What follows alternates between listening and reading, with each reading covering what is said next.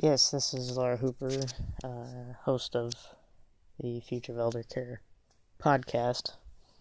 I just struck on this idea recently about the ways in which we honor those who have passed on. And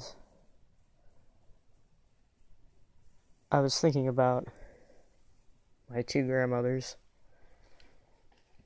My grandmother on my father's side,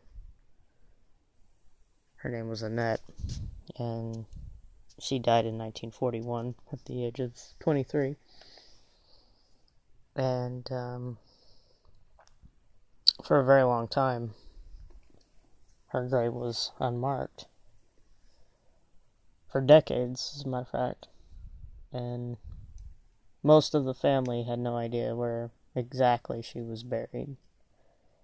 They knew she was in a cemetery somewhere in Laconia, New Hampshire,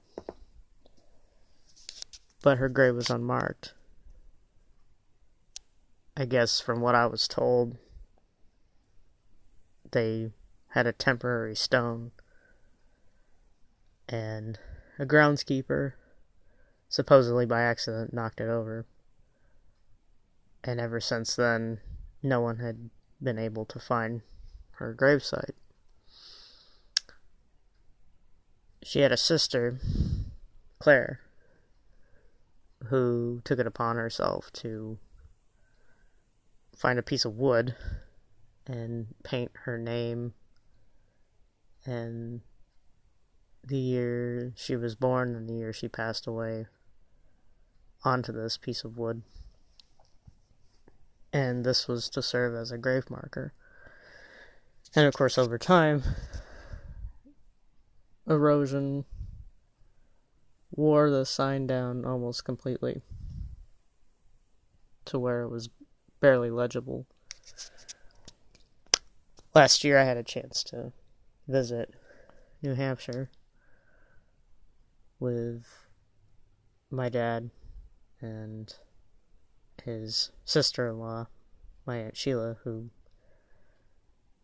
shockingly and very tragically passed away just a few months after we had visited her. And we scoured this graveyard what felt like the better part of an hour. Finally, my Aunt Sheila found this faded piece of wood that turned out to be my grandmother Annette's gravesite. My dad's currently in the process of getting an actual tombstone for her grave. But the fact that here it is, 2019, this person that died in 1941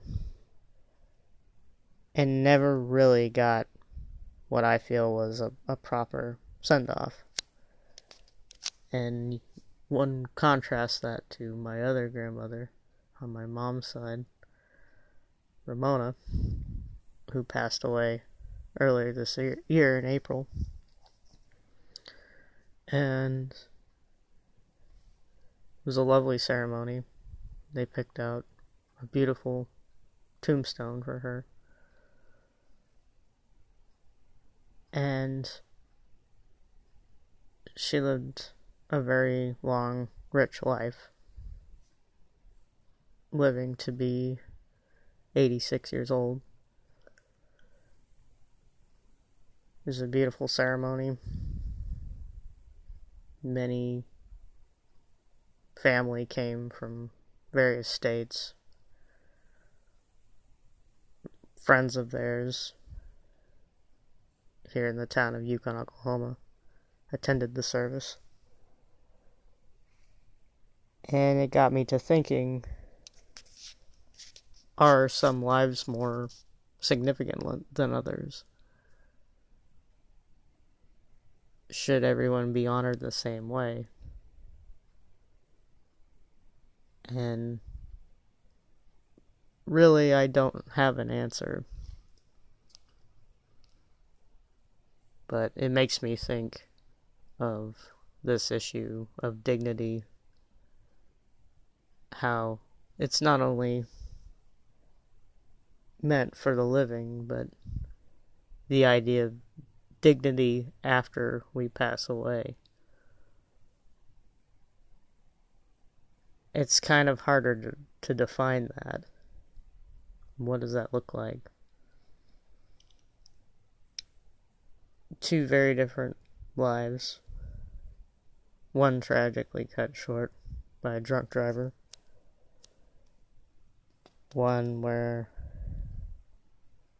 the family didn't really seem to want to put forth the effort to even have a marked grave, a proper marked grave, let alone any kind of a real tombstone for one person, and such an elaborate send-off for another. I don't really know what to make of all that. But I suppose in one way it shows that... Oh yes, I'm sitting for my grandfather right now. So those noises in the background are most likely telemarketers calling him because he's 90 years old. Or possibly trying to contact my deceased grandmother. Either way. But this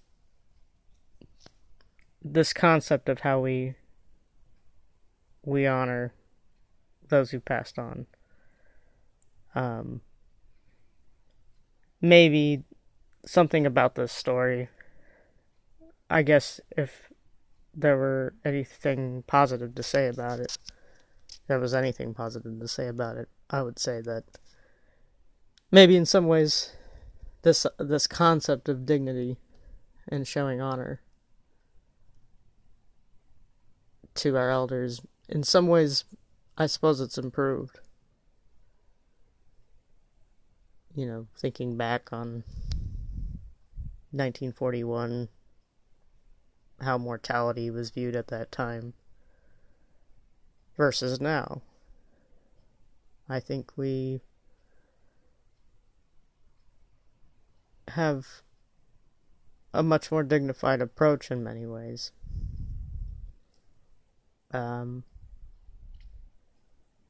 So, maybe in light of that, not everything about this podcast is meant to focus on the negative.